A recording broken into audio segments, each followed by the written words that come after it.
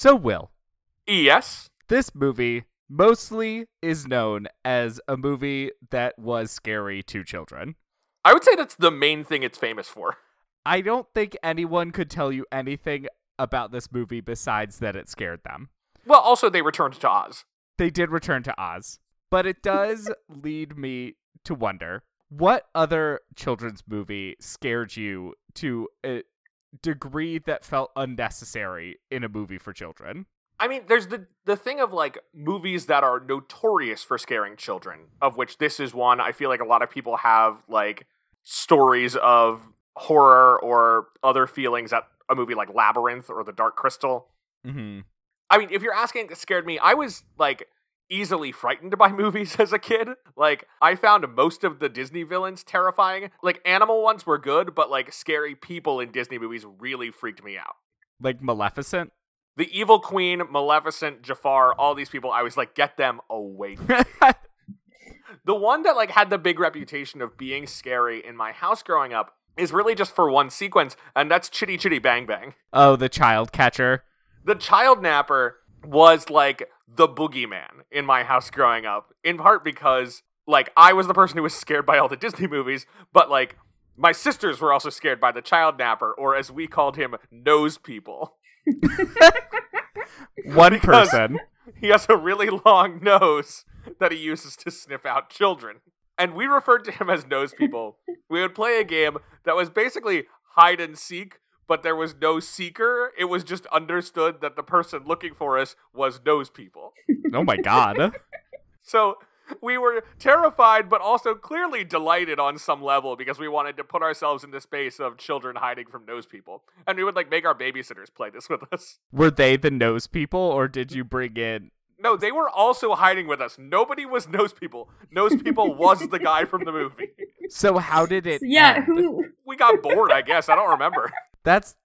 Honestly, we need to bring back Fiona, because I have questions about how this actually worked. Look, we could do a Chitty Chitty Bang Bang episode. That movie, unlike this one, has real romance in it. Yeah, we'd have more to talk about, that's for sure. We could do, like, 3 points on Toot Sweets alone. My god. The movie that freaked me out the most, I don't remember the plot. I don't remember any character names. I just remember the terror. And my sister wanted to watch it every time we were at my grandma's house because she had it on VHS and we didn't. I'm, like, racking my brains. Is this, like, The Last Unicorn or something? The Black Cauldron. Oh, I love the Black Cauldron. Was that scary? A movie that opened a month after this one. I don't know what it was because I remember nothing remember nothing except too. terror. And it freaked me out so much. And I would leave the room and Suzanne would just basically say, I'm hijacking the TV. And I'd go color or something because it freaked me out so much. The Black Cauldron is one of a very small number of Disney animated features I have not seen. I loved it as a child. And kind of like this movie, it has a reputation of being, like, this movie that was much scarier than anyone expected from it and, like, upset a lot of children. It also, the fact that they're coming out the same summer, it's this period of transition for Disney where they were maybe trying to experiment with different kinds of stuff, but then Eisner and Katzenberg take over the company and steer it into the direction we know in the late 80s into the 90s. Imagine a world where Disney just leaned in and became a studio specifically focused on horror for children. Yeah, I think the problem is these movies did not sell. They were huge flops. Yeah, especially this one. Black Cauldron must have done fine on VHS because I saw it everywhere. But I also may have just been particularly attuned so I could avoid it. Yeah, I think that's what was going on. Yeah, that movie freaked me out. Another one, the Swan Princess. Oh, sure. We had the Swan Princess 2 on VHS, so I've seen that one more. I don't remember what it was that freaked me out, but I think it was just too dark. Like, even just the colors were too dark. Look, if it's dark 90s animation you want, you should be watching The Last Unicorn. I loved The Last Unicorn. Yeah, that movie's cool, but it's freaky. I should watch it. I haven't seen it. I wonder, is the Black Cauldron on Disney Plus? I would assume. Let's find out. I should rewatch it and see how freaky it is. I think it showed up when I searched for this movie as, like, one of the other results. I can easily imagine the people watching Return to Oz are the people watching. It's me. The Black The one Cauldron. fan of both. So, Sam, we're doing this movie because you grew up on it. Like, were you also scared of it, or were you just delighted every time Pumpkinhead appeared on screen? I think I was scared, but I liked a lot of, like, I watched Titanic when I was really young too and loved Titanic. I think I was just a dark kid. I don't know. But Sam said this movie needs more death. That's what I'm getting out of it. I don't disagree. When we talk about this, you're going to find that I have done more research for this episode of this podcast than I ever have for any other episode. Thank God, because there's nothing in this movie to fill a romance podcast. Right. I was glad when I watched Return to Oz last night. I was like, good. It won't feel like too much when I'm here to talk about like 5 other Oz adaptations that I watched. are they better? They sounded better when I looked them up online. Most of them are better because I think this movie sticks. Pretty bad. I kept discovering more even up to like today. Like this afternoon, I discovered that there's a 1-hour Rankin Bass special from the 60s that never aired, also called Return to Oz, like animated in Rankin Bass style, and I didn't have time to get to it. Well, Return to Oz is one of the book titles. Yeah. So it makes sense. Yeah. But it's not the second book. Or No, but I don't think anyone Even was the ever concerned about third that. I mean, book? It's yeah, it's not the second one because they did do like the sequel, or they tried to, I think. And then this movie ended up being an amalgamation of a few of the books. so this movie comes out of, and we'll do a whole thing, I'll like walk through the whole history of Oz adaptations, because basically as soon as the book comes out, it's being adapted into other media. There have been Oz adaptations going back to the silent era. There's pretty much always one in development or coming out. Oh God, and we still are in that phase. We are, yeah. Oh, we're going to talk about that too. But in the 50s, Disney bought the rights to almost all of the books. And this movie gets made when Walter Murch comes to the studio and is like, hey, we should like make an Oz movie. And they're like, yes, we are about to lose the rights. So by all means, let's make it worth our while to have bought them. So they're like, Walter Murch, throw anything you want in here. I just love that they said that, and he threw in the ruby red slippers, which they then had to buy the rights to. Oh, yes. And that, I mean, we're fully transitioning into the episode now. But like, the ruby slippers to me are the key to what is fascinating about every Oz adaptation that has been made since 1939, which is that every one of them is trying to adapt the books, but also wants to exist to some level in a universe that is consistent with the 1939 movie, because that is what most people know The Wizard of Oz from. And so in this movie, they're like, look, we want to use Dorothy's shoes. People think Dorothy's shoes are ruby. If we have silver shoes, it'll just confuse people. So we gotta pay up to MGM to get the rights to use ruby slippers because they're not in the book. MGM introduced those in the movie. And like, in the same way, every one of these things, these different adaptations, is like pushing the line of like how much of the aesthetics of the 39 movie can they use without violating MGM's copyright. So they're all like trying to adapt the books and oftentimes be their own thing and launch their own franchise and be consistent with this like beloved classic. I can't wait for the Oz cinematic universe. Look, if Oz the Great and Powerful had been a hit, we'd be talking about it. There's the spin-off series set in the neighboring countries called Queen Zixi of Ix. I don't know what you're talking about. He said it was his best. It was his favorite that he wrote. But if you look at the like official map of Oz outside of the desert surrounding it, there's some other countries, and one is called No Land and one is called Ix. And it's not about like humans from our world showing up there. It is, just set there. But it is called Queen Zixi of Ix, which is extremely fun to say. Yeah, you guys are going to have to cover the L. Frank Baum novels because I really just focused on film adaptations and also a little bit on radio adaptations because that's all happening at the same time.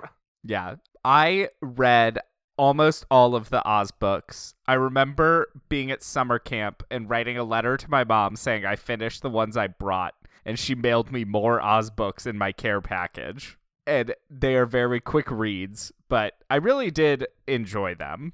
They are good for children. Sam, did you read the Oz books? I've only read the first one. I thought about reading the other ones, but I decided since the movie had really not very much to do with the movies. I mean, the movie doesn't have too much to do with the books. It's kind of like a mixture of many of the books and then brings in the ruby red slippers again, so I decided they weren't going to be super relevant to my watching experience, but I did really enjoy the first book. The sassy talking chicken is a very recurring character in the books, though. Is it really? Mm-hmm. Yeah, Belina. She's a fun time. I enjoyed Belina. I don't think it's Belina, but there is an animated film adaptation from the early 30s that didn't get released at the time because it used Technicolor, which Disney had an animation copyright on. But that one has like a lot of chicken business in it. It's a wordless color animated film, so it's got like sound synchronization, which I didn't find that interesting. But like the last sequence of it is like they go and they find the wizard who is actually magic, and most of what it's like a 10-minute short. Most of what they do with the wizard is deal with this chicken that is laying crazy eggs. I mean, hey, why not? Mark, I have watched so many Oz adaptations in the last month. We should probably start the episode because we have moved so far away from what we were talking about. Welcome to We Love the Love, a Hollywood romance podcast. I'm Mark and I'm gay. And I'm Will and I'm a ginger. This is an investigative podcast dedicated to examining the very least important issue facing our world. Does Hollywood romance actually make any sense? And was the Gnome King wearing the ruby red slippers kind of a serve? Look, it's a good look. Also, are these people actually dateable or even likable? It doesn't matter if the romance is a main plot or a one-scene flirtation, and thank God for that, because we are here to dig in to what we can get from Annie M. and Uncle Henry at the beginning of this movie. And that movie, of course, is Walter Murch's only feature film, Return to Oz. And we are joined by our very good friend, Sam, to talk about the movie that haunted and delighted her as a child. She is the one that brought us this film. You're welcome. So, Sam, is this a movie that you owned growing up? Like, how present was this in your upbringing? So this is a really weird way to have found this movie. But when I was growing up, my parents would often like drop me and my cousins at like one of those like daycare places, but at night, so they could like go out and do things. And after like 8 or 9 p.m., they'd always put on a movie. And for whatever reason, they thought it was a good idea to show this movie, not infrequently, like several times. So that is how I found it, from a daycare, basically. Oh my God. Have you seen it, Will?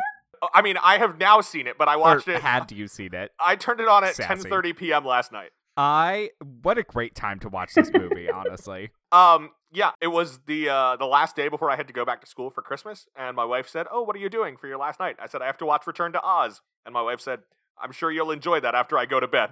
So it was less a time that I chose and more one I was informed of. Yes.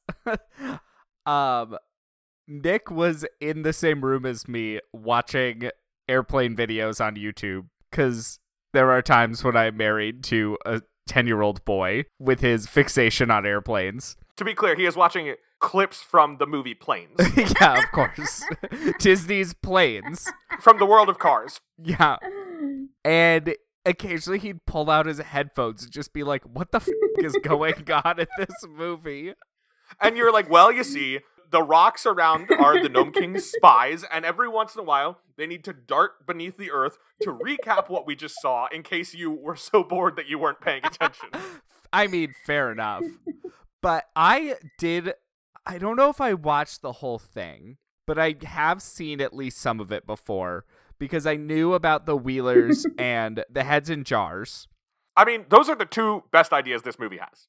I assume the heads in jars in particular are from the books somewhere. That's a very Oz kind of idea. They are somewhere. They're not. It's like a different princess. They renamed her and kind of turned her into Mombi, but it is. Well, because Mombi is a very different character in the second book. Yeah. But I also remembered TikTok some, but he really must have freaked me out as a kid, because I remember him as a villain. It must be just because I didn't like him. The scarecrow. I mean, the new scarecrow. I liked how every character is basically the original 4, but slightly different. Which I think is like part of this movie's problem, because as much as this movie is trying to be its own thing, and it's a thing Walter Murch talked about a lot, trying to do something different from the 39 movie. In part, he said like they wanted to do something pretty different so no one would accuse them of like tainting or trading on the legacy of the 1939 movie. But it's a movie that really feels like it's torn between, as you say, just kind of reskinning the original with, okay, we don't have a Scarecrow, we have the Pumpkin Man. We don't have a Tin Man, we have TikTok. But also, it introduces so many elements that don't really seem to make sense. Like, the mission of The Wizard of Oz is really simple. It's Dorothy is in this place, and she wants to get home. And she makes some friends who agree to help her get home. And the goal of Return to Oz is Dorothy kind of wants to go back to Oz, is taken back against her will. When she gets there, we are told, like, tangentially that Scarecrow is now the King of Oz, which, again, I picked up from the many other adaptations that I watched. But, like, it's just taken for granted that the audience knows that. And you have Mombi the evil witch, you have King Gnome. I guess Mombi is like a vassal to King Gnome because King Gnome is the one who took down the Emerald City, but now Mombi is in charge of it. It kind of seems like she's paying him tribute. Yeah. It's like a very complicated political situation. I kind of assume she's the ruler of the decayed Emerald City. Yeah. And the Gnome King rules all of Oz. Right. And then on top of that, you're a little unsure what Dorothy's goal is. Does she want to just go home again? Kind of seems like no. Her home stinks. They sent her to get electroshock therapy. Feels like she should stay in Oz. Oh my god. Just real quick to address the start of this movie. It starts as One Flew Over the Cuckoo's Nest. Yeah. She goes to a mental hospital, is threatened with electroshock therapy, is basically given the Zelda Fitzgerald treatment where the building is struck by lightning and she's left strapped to the table, which is pretty much how Zelda Fitzgerald died, where the mental hospital she was in was caught on fire as she was getting electroshock therapy and they left her behind. I didn't know that. I didn't know that either. Yeah. That's horrifying. Yeah, it happened in Asheville, where I currently am. But so it's like, you don't really understand what it is that Dorothy wants. And at the end of the movie, they're like, by the way, Ozma's a part of this story too. And I'm like, I knew there was a weird ethereal girl, but Ozma herself comes with a lot of baggage that we're just blowing past. Yeah, the dead king of Oz. Trans icon Ozma of Oz. And then I can't understand, was Scarecrow like a usurper? Because that's like, I was trying to figure out how Ozma just got No, because deposed. Mombi also managed to, I think, like, erase knowledge of Ozma. So, like, people didn't know she existed until the spell was broken. Is at least how I interpreted it. It's just a thing of, like, you're not that invested in Ozma before that, in part because, like, yes, she is the mystery girl who helps Dorothy escape from her electroshock therapy, but then she doesn't really appear again until they're like, by the way, she's the missing queen. It's like, well, no one mentioned that there was a missing queen, and I get that you say the witch erased the memory, but that means I'm not invested in this. Meanwhile, what you have been hitting me over the head with is the idea that chickens are mysteriously banned, and that's because apparently rock monsters are allergic to eggs for no reason, I think. And the whole thing, you tell me that Belima, the chicken, is a big part in the books, but in this movie, you can't help but feel like the chicken is just there to serve some contrived chicken-specific plot point later on in the movie, because, like, Dorothy has an iconic animal sidekick. It is a dog. The dog appears in this movie. So when she gets transported with a different animal, you're like, this could just as easily be a donkey, except they're not going to make the Gnome King allergic to donkey turds. The other thing is, like, Toto was with Dorothy when the house was transported to Oz. This chicken is just there. This chicken just showed up. And, like, do I like the robot chicken? Yes, I do. Do I think it would be funny to have 40 chickens on set who have all been trained to do one different specific thing? Yes, I think that would be funny. But do I think that the chicken is a satisfying player in this narrative? I do not. But, Will, how else would they defeat the Gnome King? Yeah, they already tried the water trick. That was out the door. I heard paper beats rock. I just don't understand the thought process behind most of this movie. It's like they were trying to reference the books in the worst possible way. There's a talking chicken in the book. Let's shoehorn her in with no explanation for how this chicken ended up here. It is the funny thing, too, of, you know, the chicken then can talk in Oz. and they're like, oh, I'm in Oz, animals can talk here. But there are no other talking animals in the movie. And the 1939 movie also doesn't have any talking animals except for the lion. Like, the monkeys don't talk in that movie. Do they not? They don't. Huh. So, like, I have no relationship with the concept of animals talking in Oz. A thing I was thinking about, because another thing that I watched to prepare for this is a bootleg recording of Wicked. I honestly think that the Wicked book introduces a lot of really interesting ideas. And the idea that there is like a difference between talking animals and non-talking animals, and then it like, you know, is explored how that would work is pretty interesting. I believe you. I have not read the Wicked book. I saw the musical on stage about 10 years ago, and I watched a bootleg of it on YouTube like 2 days ago. The entirety of Wicked is currently on YouTube. That is wild. But, like, the talking animal thing in Wicked, as I just, like, run wildly from one Oz adaptation to another, doesn't really work for me because they introduce the concept of talking animals and then immediately are like, now animals aren't talking anymore. And I'm like, well, until you introduce this goat man, I assumed animals weren't talking. So this doesn't really feel like a problem to me. I have no relationship with this concept. Yeah, I mean, so the Wicked book is extremely different and much darker than the musical, which is pretty well known. But in the book, Yeah, the book is famously sexual, I think. It is. I mean, the opening scene is Dorothy the Tin Man, Scarecrow, and the lion being overheard by the witch discussing whether the witch is a, like, the word I believe they use, unfortunately, is hermaphrodite. Oh. And, I mean, the point of that is also to make them seem like bad people. Sure. So it is an interesting book, and in the book, it's like the talking animals become discriminated against, and they start reverting to animal-like status because they treated like second-class citizens, and that's what like radicalizes Elphaba against the government and becomes a radical. Which is all sort of there in the musical, but not entirely. Yeah, it's like, yeah, it's. I'm curious to see what the movie will be like. Like, if they'll flesh out the politics of Oz more, because there's also, like, the politics of regional disparities where she goes to school is well developed, but she comes from this backwater that has no electricity, stuff like that. Yeah, so, Sam, we'll circle back to Return to Oz. Where are you on Wicked? On Wicked? Yeah. I've seen it. I saw it once on Broadway. And I read the book once, but it was so long ago. I barely remember it. Okay, but you do not have, like, strong feelings about Wicked one way or another? I don't know. No, I'm not gonna lie. I was a little bit let down. I think because I found it a little too fluffy, which kind of makes sense if I had read, because I did read the book before, and while I don't remember it well, I do remember seeing the musical and being like, like, it's really good. The music is gorgeous, but I felt like the story just wasn't totally there for me.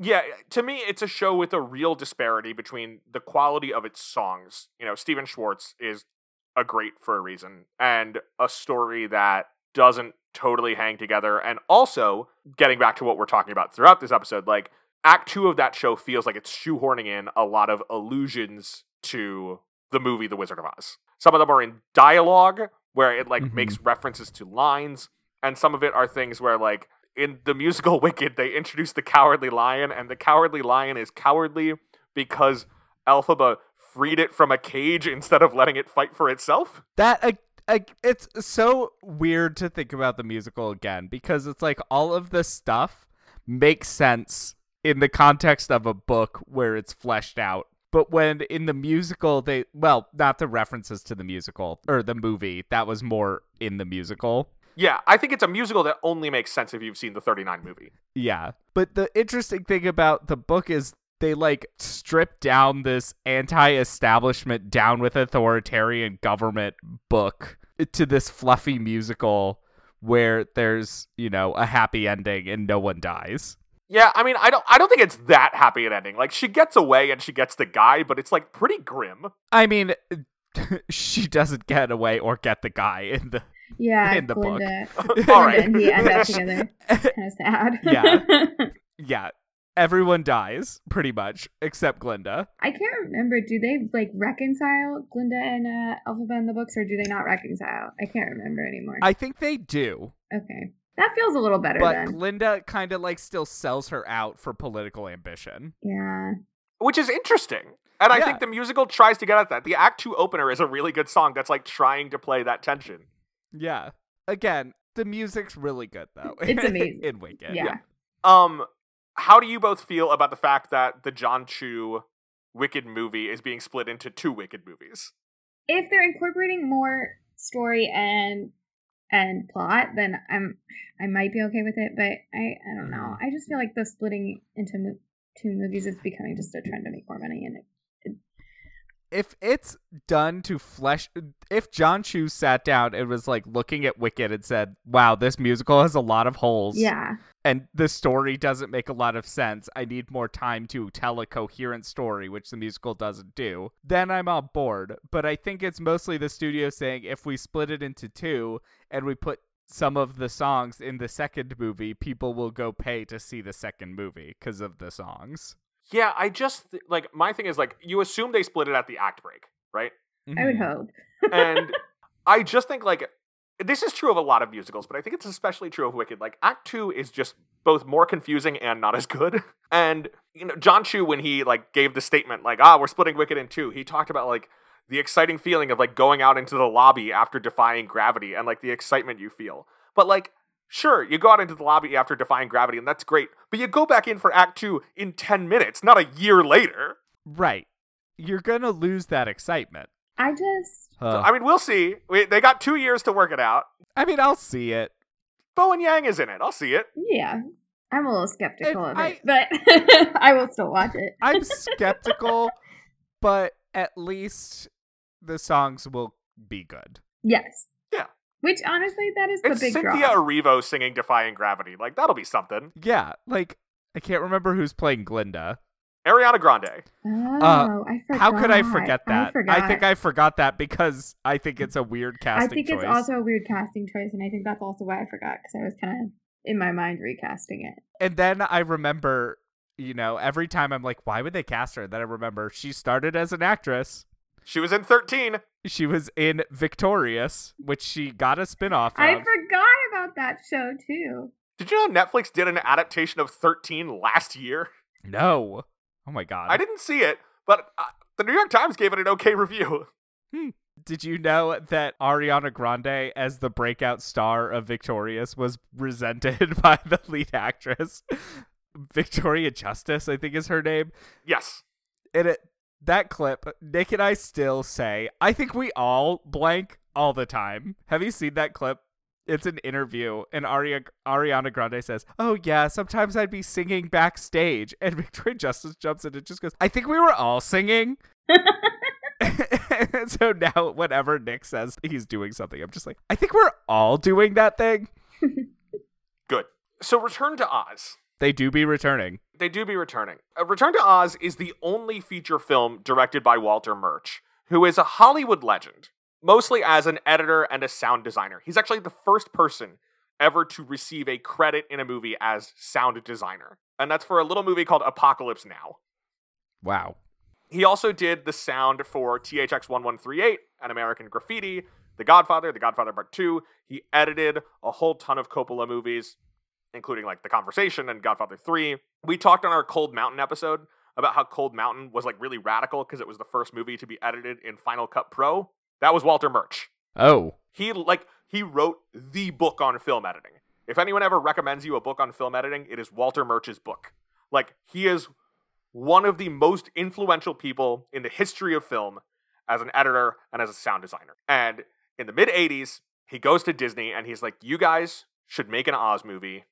It's a natural fit for Disney, which people had been saying going back to the 30s. Once Snow White came out in 1937, people are like, oh my gosh, everybody loves The Wizard of Oz. Disney should make a Wizard of Oz movie. And Walter Murch goes to them and he's like, you guys should do this. And they're like, oh my gosh, we have the rights. Please do it before we lose them. And then we paid for them for nothing.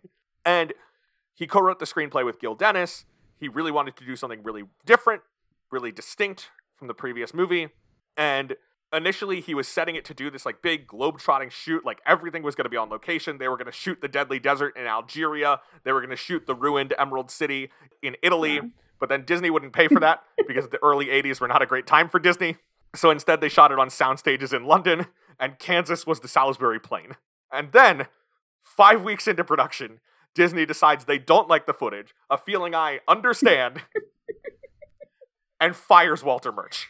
At that point, Murch's good buddies Francis Ford Coppola and George Lucas go to Disney and are like, you have to give Walter his shot. You have to let him make his movie. And George Lucas promises to take over directing of the movie if there are any further issues. I mean, it sounds like some of the issues was Disney's fault. I mean, I don't think the production design is the problem with this movie. Yeah, fair. I think the story is the problem with this movie. Yeah. The plot of this movie just makes no sense. Yeah, and it's funny because literally just before we recorded, I watched Journey Back to Oz, which is an animated movie from the 1970s, which is very similar to this one in its style. It is about Dorothy gets swept up by a tornado. She is back in Oz. Mombi is up to her old tricks. The Scarecrow is the king of Oz. Dorothy has to team up with Pumpkinhead and a wooden horse who I believe is named Woodenhead. And they have a lot of the same issues. There's no King Gnome in it. And, like, that's not a good movie, but it is a coherent movie. And it predates this one. I just remembered we watch Ozma drown. Yeah, Like, we a sure little do. girl dies in this movie, and it just is good that she happens to be the mystical princess of Oz. I didn't realize she died. I think I just blacked Look, that she's out. left in the river in a storm. She's pulled under the water and never surfaces again. I think in my mind I just assumed she was in another pond in the desert and she was gonna be fine. There are ideas in this that I like, most of which I feel like come from L. Frank Baum, I assume. Like, the Deadly Desert is a cool idea. Now, Dorothy does deal with that problem immediately, because it turns out there's just, like, 3 feet of rocks she has to walk over. Yeah, thank goodness for the stepping stones. And not just the stepping stones, but she comes in very close to the edge of the Deadly It's Desert. like you can see the Like- forest right next to her. That's the other issue with this movie, is when it does introduce problems, they're almost always dispensed with immediately. Like, the Gnome King is the only one that really lasts. And the Gnome King looks great. It's claymation. I love him. He's awesome. They do the thing from the 1939 movie where the big characters in Oz parallel people in Kansas.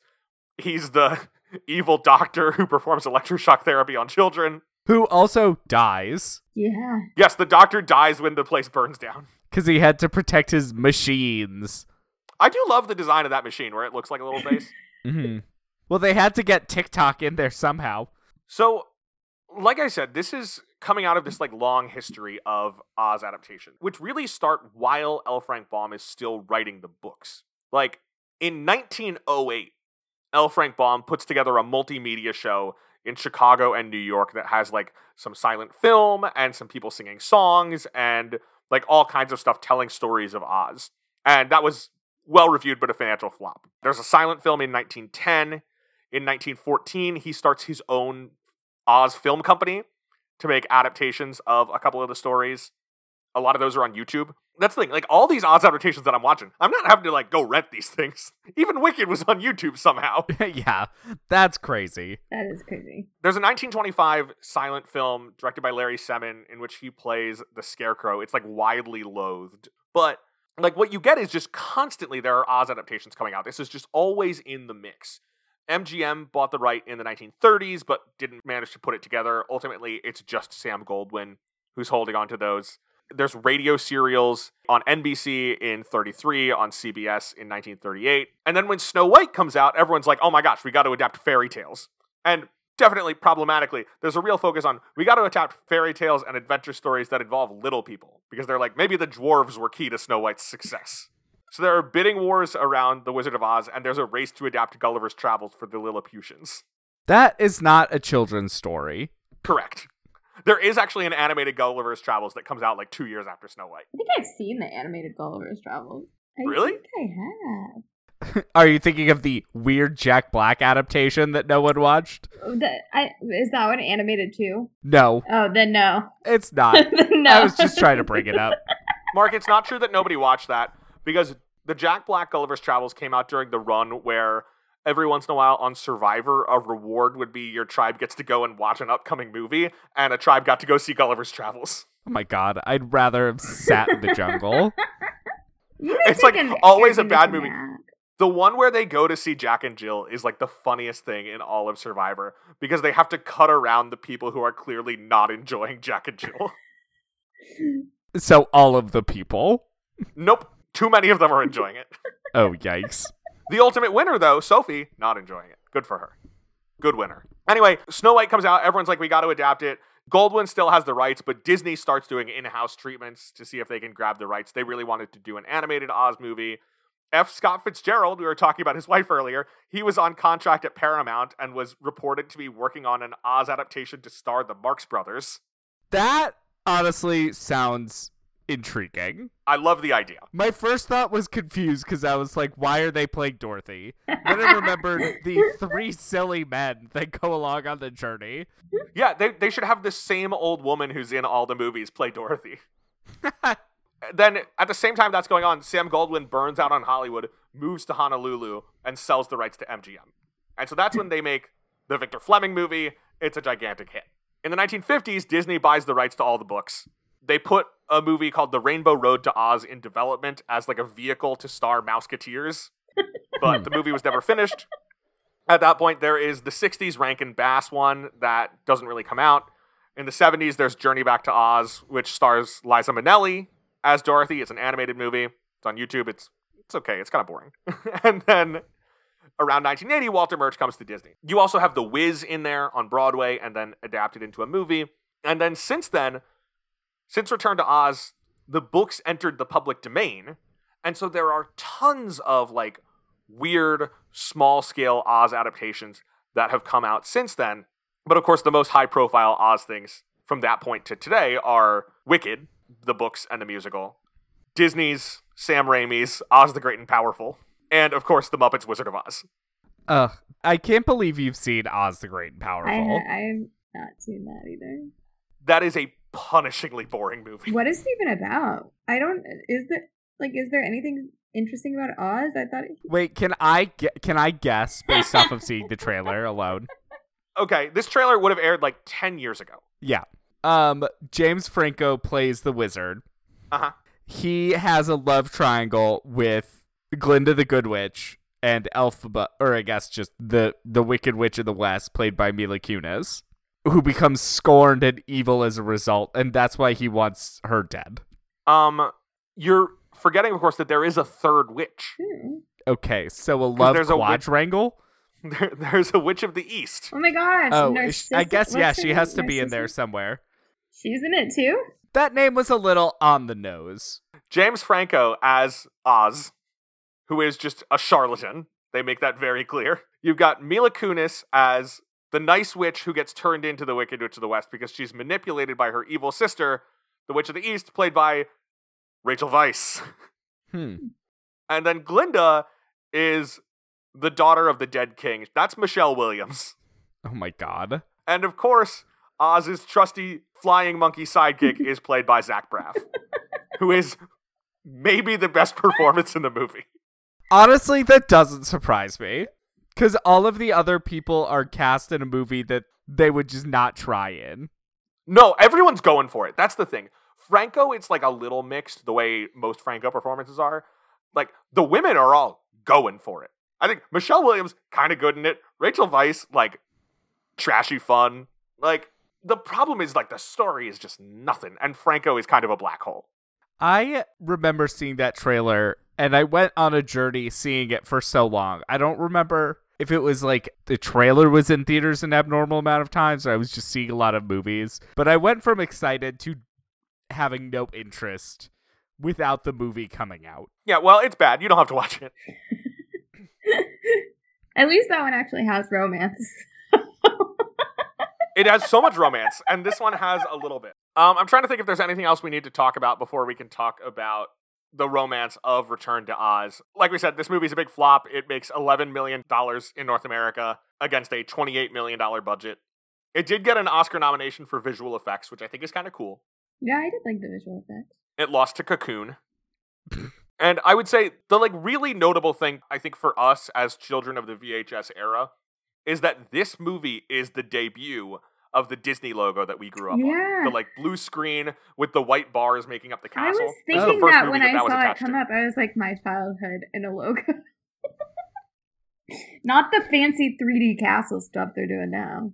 Yeah, and the thing is, Sam, I don't know if you know this, they have retroactively added the 3D castle to older movies that they think people like. So, like, if you watch The Little Mermaid, it's got the new castle on it.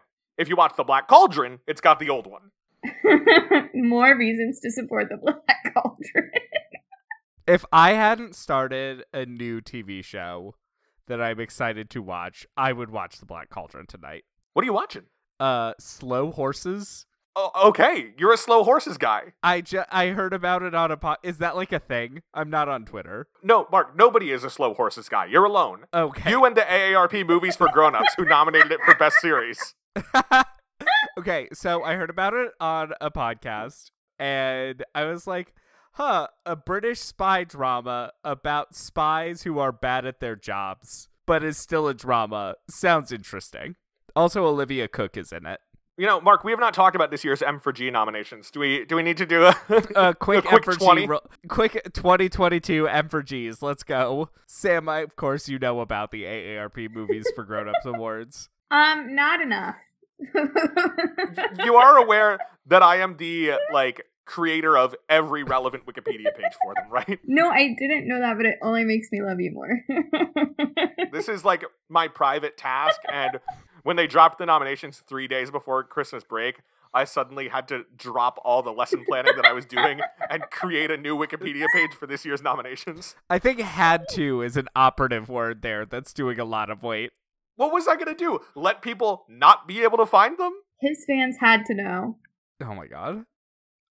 Can you see the page views? Mark, they dropped Best Buddy Picture again. They keep adding the category and getting rid of it, back and forth, over and over again. I guess they must just, if there's a movie they want to win, they create the category and then pick some other random fillers. I mean, I actually think that is maybe what they do. Yeah. Alan Cumming is going to host again, but also I would like to once again register my beef with the AARP Movies for Grown-Ups Awards, which is that the ceremony is in January, and they do not air the broadcast until March, which means for 2 months, I have to avoid finding out because I want to watch Alan Cumming sing a little song about Tar and then tell me whether it won. Are there really that many spoilers out there? Look, the day after those awards come out, every trade magazine is going to say who won the AARP Movies for Grown-Ups Awards, and I don't want to know until Alan Cumming tells me. It is kind of funny that it is covered in the actual trade magazines. That is really funny. That was a problem for me when I was creating these Wikipedia pages because it's only recently that the trades have started covering it.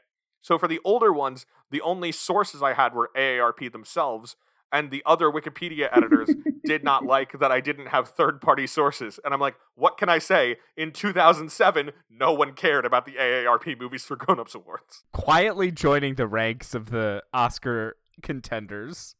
Sam, this here is the AARP The Magazine issue that contains the first ever Movies for Grown-Ups nominations. Oh my god.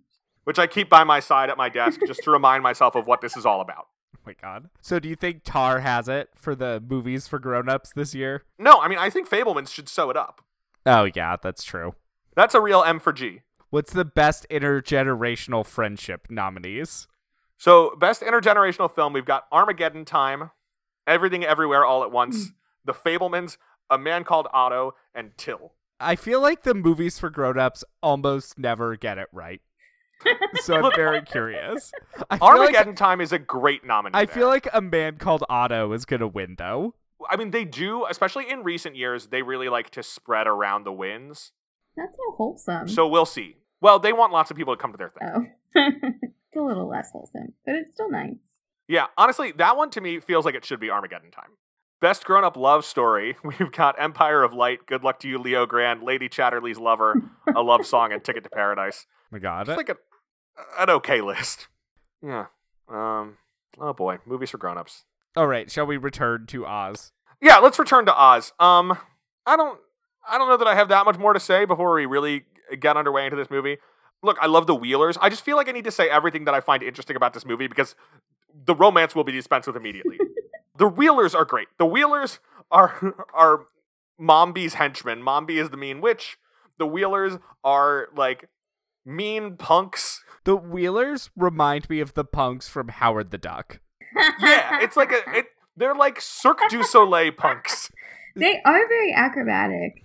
They don't have rollerblades. They have one wheel attached to each foot, and then they're carrying like arm extenders inside their long sleeves that also have one wheel on them. So you're like, how do the Wheelers fight? I don't know, but they're very mean and intimidating. They're creepy, Very though. creepy. The head caps are so... I love that. Because So when they're creepy. rolling around, they're on all fours. So their hats on the top of their head have these like creepy silver masks. So you see this like spooky face coming at you. I love their design. I'm going to quit my job and become a Wheeler. I think the scariest to me is when all of Mombi's heads start screaming. Yeah. The heads are... I like that moment. That's the thing. There are like cool things in here, especially in the like special effects production design. It's just that the story of the movie doesn't make sense and it's hard to care about it. And I don't know, there's just so little to latch onto in this movie. And even when you think something is cool, like a claymation rock face, it then makes it boring by repeatedly having it recap the movie you're in the middle of. I will say, some of it I wonder if it's grown-ups not knowing how to make movies for children. Like, the recap thing being like, oh, they might get confused, so let's re-explain it to them. I am just kind of like, Walter, your buddy George Lucas helped keep you this job. And in the 1980s, Lucas, like, has some understanding of how to do this. Now, to be fair, this movie's falling, like, right between Return of the Jedi and Howard the Duck for Lucas-related productions. Everybody has a couple dark years. Like, Return of the Jedi is fun. And you're just like, maybe if we could bring some of that juice to this, it would be a little more compelling. Because there are some parallels, right? This movie's about a rebellion. They have to team up with weird locals. But it's just like inert. Half the problems are dealt with immediately, and the others you don't understand. It feels very flat. In the moments where it's not terrifying, it's flat. There's no whimsy. Yeah, I think it's just the characters are not... Like, they introduce the new characters, but they're not fun. I think part of the problem is that this one, unlike just about every other Oz adaptation, is that it's not a musical. Mm. And I think this is a movie that kind of needs to be a musical. In part because of what you said, Sam, about how similar it is to the 39 movie in structure, where, like, you fall in love with the Scarecrow, for example, because he sings a great song right when you meet him. Yeah. And you meet Jack Pumpkinhead, and you're like, what is this guy's deal? He, like, was a pumpkin who got enchanted by his mother, and now his mother is dead, and now he's a prisoner of Mombi, the evil witch, who is herself a vassal of the Gnome King. It's like, Jack Pumpkinhead, what is your deal? What do you want? Who are you? He wants a mom. And it's like, yeah, it's like a twisted version. They all want something, but wanting a mom feels weird. I don't know. Calling a, 10-year-old girl mommy feels very awkward. Yeah, she's also a stranger. It's weird. I do think it's interesting how this movie ages Dorothy down. Yeah. Like, closer to her age in the books. Yeah. Like, Judy Garland is famously too old to play the character. Mm-hmm. So here they've cast somebody who is 10 years old in her feature debut. So you're just like, this is Dorothy. This is a kid. It is Dorothy. But it does feel a little odd then, the ways that it is explicitly in continuity with the other movie, things like the Ruby Slippers. Because I'm like, well, no, that Dorothy is an older character as far as I'm concerned. Like, I don't watch that movie, and I did rewatch that movie in all of my Oz watching. Like, when I'm watching that movie, it doesn't feel like Judy Garland is playing younger. It feels like the character of Dorothy has been aged up. And so here it feels like we have regressed. Yeah. I think part of that is, an unfortunate continuity issue where they try and make it a continuous sort of story without really addressing that they're entirely changing Dorothy's character. So, speaking of Dorothy, and especially her time in the fields of England, I mean Kansas, should we talk about the romance, I assume, between Auntie Em and Uncle Henry, but I have not looked to see what you did, Sam. I did do between Auntie Em and Uncle Henry, but I will say I think there's an argument to be made that Mombi and Gnome are the true romance in this movie, but... Okay, the Gnome King wears ruby high heel slippers, has a room full of just pretty objects, surrounds himself with rock hard studs, and, like, okay, Gnome King and Mombi, sure, Sam. Okay. He can have lots of loves, Mark. Right, the Gnome King has a modular body. Like, the Gnome King is, like, way outside of any binary that we could place him in. Okay, fair enough. I do appreciate that, like, apparently this whole thing is about him trying to become human. And his, belief that every jewel in the world belongs to him. Yes, this is good. I love that the Gnome King's beef with the Emerald City is rocks are made under the earth. I am the king of under the earth. Gems are made under the earth. I am the king of under the earth. All of the emeralds in the Emerald City, therefore, are my property. I can go to war with the Emerald City for stealing all of my emeralds. So, as an example of how this movie can only exist in continuity with the 1939 movie, the Emerald City in the books, or at least in the first book, is not made of emeralds. Yes, I learned this, and I love this idea. Yeah, isn't it a trick of the light or color or something? No, they force you to wear green glasses, because otherwise it'll be too overwhelmingly green. But actually, it's like another con of the wizards, where it just makes everything look green and impressive. I love that idea. Great idea.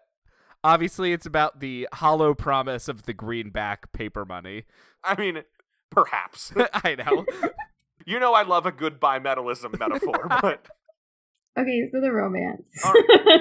Yeah, Sam, let's talk about the romance. So every week, we break down the romantic plotline of a movie into 5 points to help us walk through what it is we're talking about. And Sam, because you brought us, you helped us return to Oz, we've asked you to guide us through the central romance of the film. So most of this happens in the first 11 minutes of the movie. I'm glad you timed it. I'm surprised it's not all of it. No, there's a scene at the end that kind of counts, so that's number 5.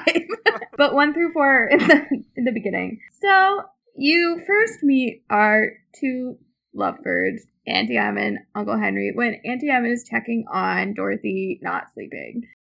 Can't you sleep? It's past 1 o'clock in the morning, Dorothy. Auntie Em, What, precious? I wish I could put my head on my paws and go to sleep like Toto.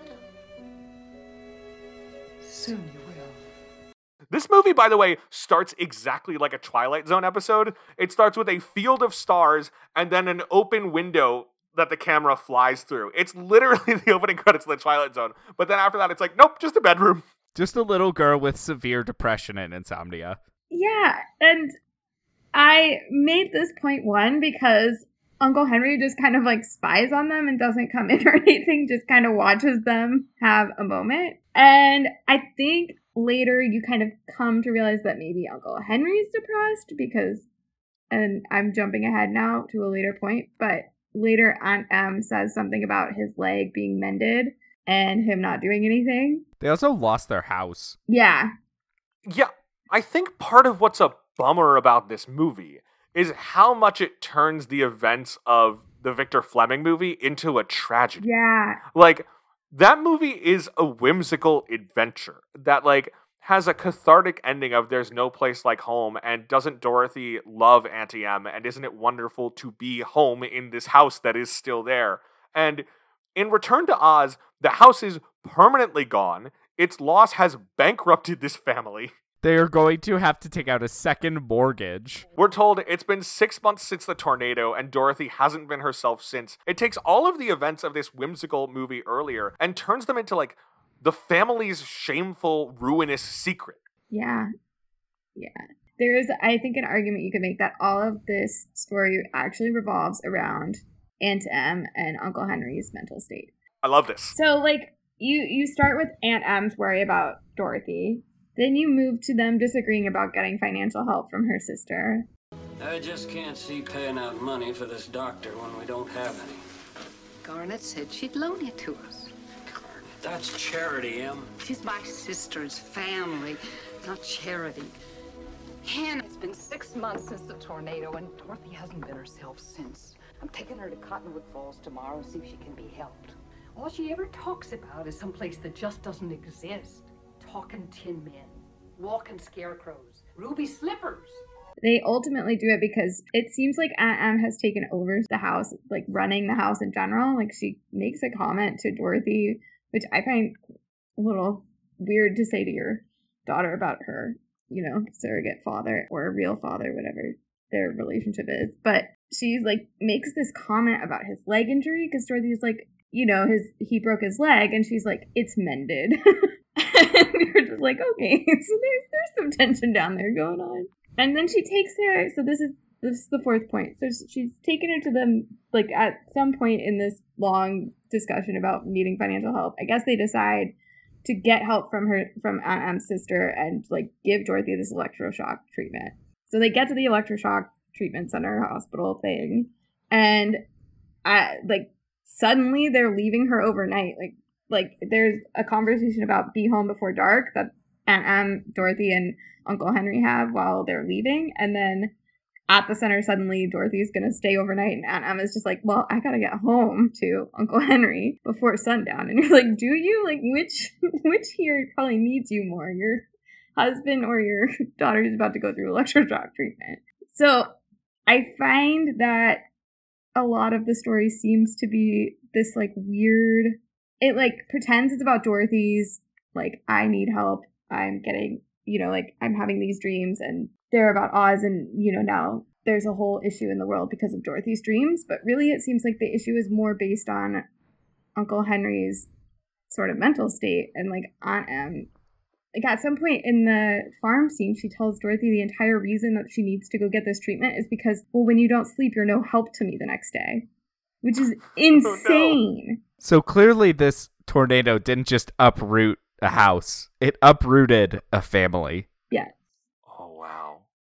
So then the whole Oz shenanigans happen, and then we get to the last point, which is point 5, when they find Dorothy in the woods. And they all go home, and you can see, like, the house is finished. But what's interesting is now suddenly Uncle Henry is working on the home. So it's like you have this progression of Dorothy coming back and Uncle Henry's mental state being better because she's home and happy. And, like, that being the sort of, I don't know, final image, and their family is back together now. There is something then, too, of, like, Dorothy being, like, a force of restoration, because when she arrives in Oz, it's like Narnia rules, where a lot of time has passed in Oz, and the kingdom has fallen into decay. King Gnome has invaded, taken all the emeralds. The city does look like a Roman ruin in the 1700s. Yeah. And that sort of reflects the way that Kansas has also fallen into this mortgaged out decay as well. And just as Oz is restored, so is the Gale family home. But again, the problem is that, like, we don't feel that Dorothy has a big problem with the way the house is. So it doesn't feel like her two problems have been solved, because it doesn't really feel like Dorothy has a problem, except, like, maybe she should live in Oz. Yeah. I mean, the end of the movie is that Dorothy's come to terms with that she should just lie about Oz. Yeah, pretty much. Yeah, it's a huge bummer. Yeah, that's the end of the movie, is that she sees Ozma and Paulina in the mirror, and they say, don't tell anyone, and then she's happy. Yeah, it sucks. No good. This movie, not great. Not great. Sorry, Sam. No, it's not. I really still think, though, the Princess Mombi is a fun character, though. Like, in this film, I like the head swapping. I like the head swapping. Yeah. I really liked that as a child. Like, was terrified of it. In Journey Back to Oz, Mombi is played by Ethel Merman, and she is just a generic green-skinned witch. And I like that here, Mombi is a lady who has no head, but decapitates her enemies and can swap their heads onto her. I guess she still has her own original head and can put that on too. I do like how Mombi is introduced in, it's almost like Isabella Rossellini in Death Becomes Her, where she's just, like, seductively Lounging. laying on a couch. Yeah. Yes, good. This is why I was convinced she has romance in this movie. Who is she posing for? Probably the Rocks. Who else can see her? Can you imagine turning everyone to stone and then just being stuck alone? But they have the Wheelers, Mark. Yeah, She does have the Wheelers.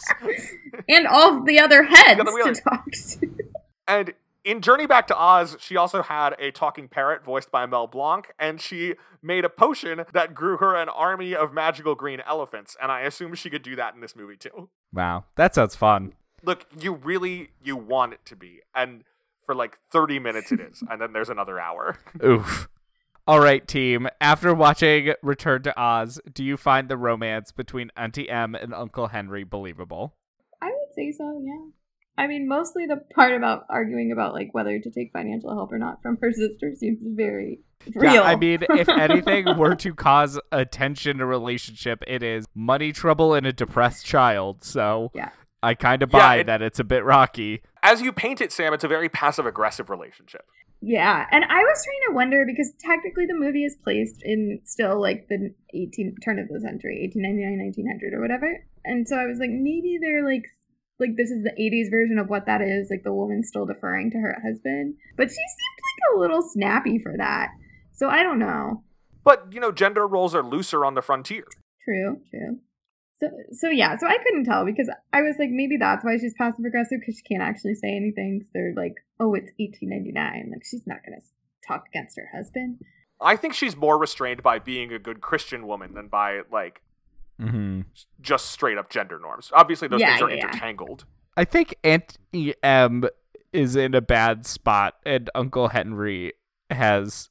It feels weird to say, like, get over your injury, but also... we don't know if Uncle Henry has been milking it and she needs help around the farm. Right, that's the information we need to know about this relationship. And then he does run at the end to get Dorothy. Like, he has the crutch and, like, throws it. And I was like, is that supposed to tell us that he's been faking it? Like, I don't understand. I like that read, though. That once there is actual peril, he's like, all right, I guess I gotta give this up. And then maybe, like, 10 minutes later, he's like, yeah, now he has to fix the house. Where would you rate this on a 10-point scale, Sam? 0 means you believe none of the romance, 10 means you believe all of it. I would say 9 or 10. I believe this romance. It's not much, but I believe it. Yeah. Is it as believable as Congo? That's the test. I mean, the thing is, honestly, I think it is more believable I would than say Congo. it's more believable Again, than Congo. one of our romantic points on Congo is maybe he's banging the gorilla. Yeah. So, if that's the scale we're at now, I'm going to go with a 10. It's got to be a 10. Walter Murch, you did it. You never made another movie. But that's because you got it right the first time. Do you think that Auntie Em or Uncle Henry is dateable? I don't really want to date anyone in this movie. Well, a spoiler We'll get to alert. that. You'll have to pick someone. I think I would date Mombi for the, like, fun times, because you'd never be bored with her. I don't think you get to break up with Mombi. I think she breaks you up physically and takes Probably at some point. I do not want to date Annie M or Uncle Henry. Uncle Henry seems kind of like a deadbeat, and Annie M is passive-aggressive in a way that I don't really need. I also don't want to date anybody who might put me under electroshock therapy. Yeah. Oh, that's a good point. I forgot their real-life counterparts. I mean, it's not like you'd know any better in 1899. Yeah, that's true. Every article you'd read would be positive about it. Yeah, you're not wrong. That's It's fair. interesting because the movie, I think, really gives it a negative lens, though. Like, I guess by the 80s, we'd kind of been coming around to realizing that it's not usually great. Yeah. But it was interesting because, yeah, I was glad that they were pretty clear that that was wrong and, like, she needed to get out. I wasn't expecting it, to be honest. As far as who I would date in this movie, God, there are not a lot of good options. I might go out with a Wheeler just to see what it's like. I assume I could ride That's a good ride point. around Yeah, on you their could back. probably learn how to That'd be become fun. one that way. As much as I apparently disliked him as a child, I might go with TikTok because if you get tired of him, you just conveniently Let him forget to go. wind up one of those little knobs for a little while. The couch flying guy, though, he has a couch and he flies. You're talking about Oh, I Gump? forgot his name. Yeah, the horse with the couch. I just I don't want to be this shallow. I don't think I could be with someone named Gump. I don't think I could be with someone who by the end of the movie is just a head. Yeah, that's a good point. Like a stuffed donkey head. The part I enjoyed, the couch part, did get eaten. All right. Sam, here's our most important question. Do you think Return to Oz should be adapted into a stage musical? Will, one quick question. Do Auntie Em and Uncle Henry stay together? Yes, until they die. It's 1899. Yeah, there's no out button. So, Sam, Return to Oz the musical. Should it happen? Oh yeah. I think this movie might actually be good if it was a musical, because instead of having the weird, boring, flat plot points, you'd get like interesting little song numbers. Imagine the Wheelers wheeling through the audience. They would have a that's a great phenomenal opening number. Can you imagine? They would go all dark and have very fun like disco stage lights going on.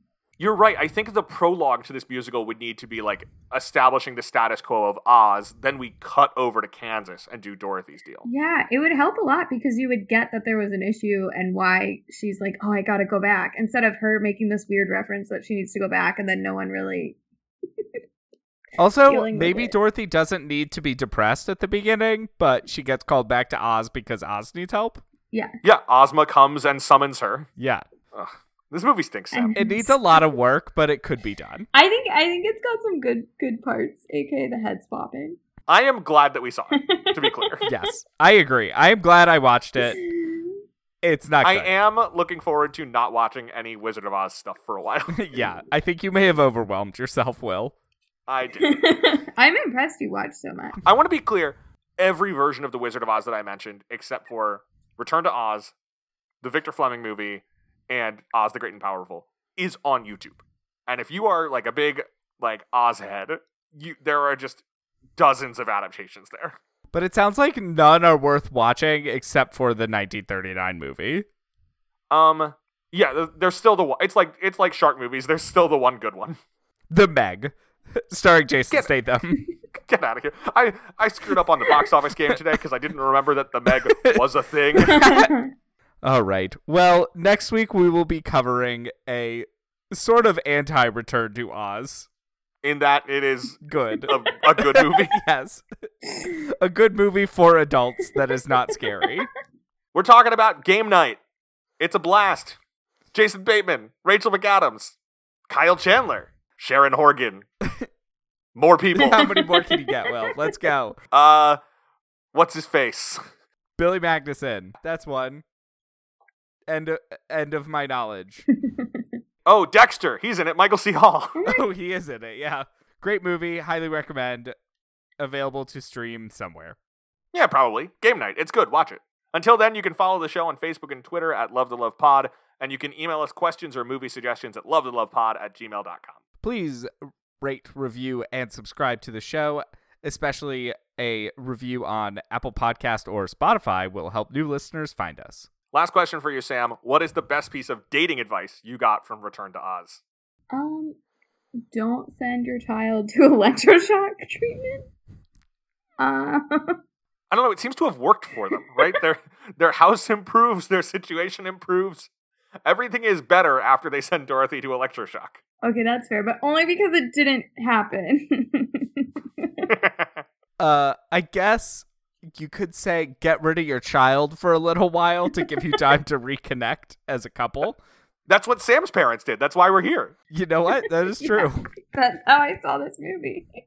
My advice comes from TikTok, and it is make sure that you're with someone who makes you think, who can talk with you, and who you want to do stuff with.